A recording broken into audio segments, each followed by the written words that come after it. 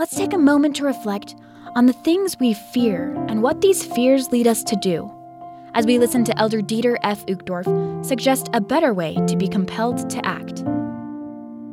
Historically, fear has often been used as a means to get people to take action. Parents have used it with their children, employers with employees, and politicians with voters. Experts in marketing understand the power of fear and often employ it. This is why some advertisements seem to carry the implicit message that if you fail to buy their breakfast cereal or miss out on the newest video game or cell phone, we run the risk of living a miserable life, dying alone and unhappy. We smile at this and think we would never fall for such manipulation. But we sometimes do. Worse, we sometimes use similar methods to get others to do what we want. My message has two purposes today.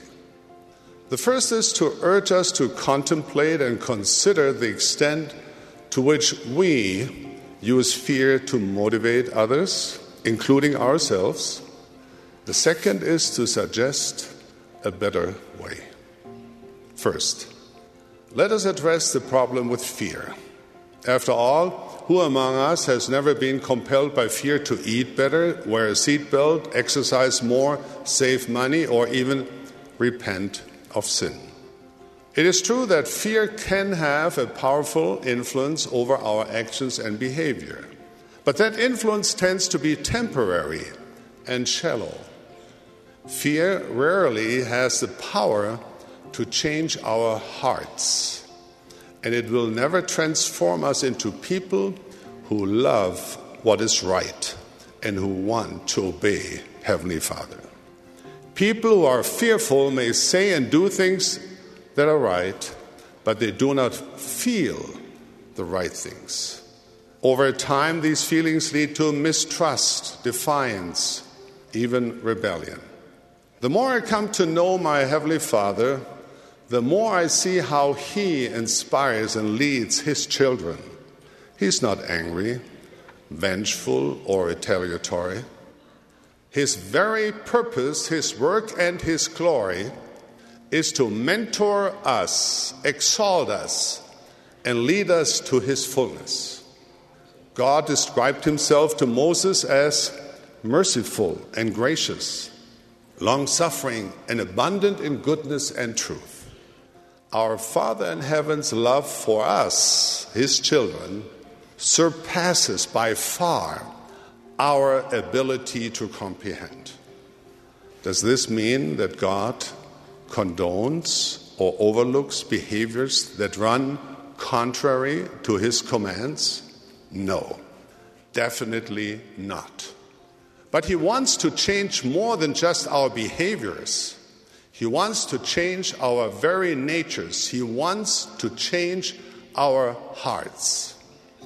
He wants us to reach out and take firm hold of the iron rod, confront our fears, and bravely step forward and upward along the straight and narrow path.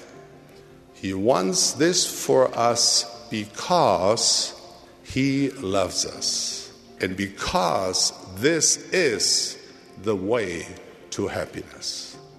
So, how does God motivate His children to follow Him in our day, in our time? He sent His Son. God sent His only begotten Son, Jesus Christ, to show us the right way. God motivates through persuasion, long-suffering, gentleness, meekness, and love unfeigned. God is on our side. He loves us, and when we stumble, He wants us to rise up, try again, and become stronger. He is our mentor. He is our great and cherished hope. He desires to stimulate us with faith. He trusts us to learn from our missteps and make correct choices. This is the better way. I testify with the Apostle John, there's no fear in Christ's love. Brothers and sisters, God knows you perfectly. He loves you perfectly. He knows what your future holds. He wants you to be not afraid, only believe, and abide in His perfect love. That was an excerpt from Elder Dieter F. Uchtdorf's talk, Perfect Love Casteth Out Fear. Thank you for taking a moment to reflect with us here on BYU Radio.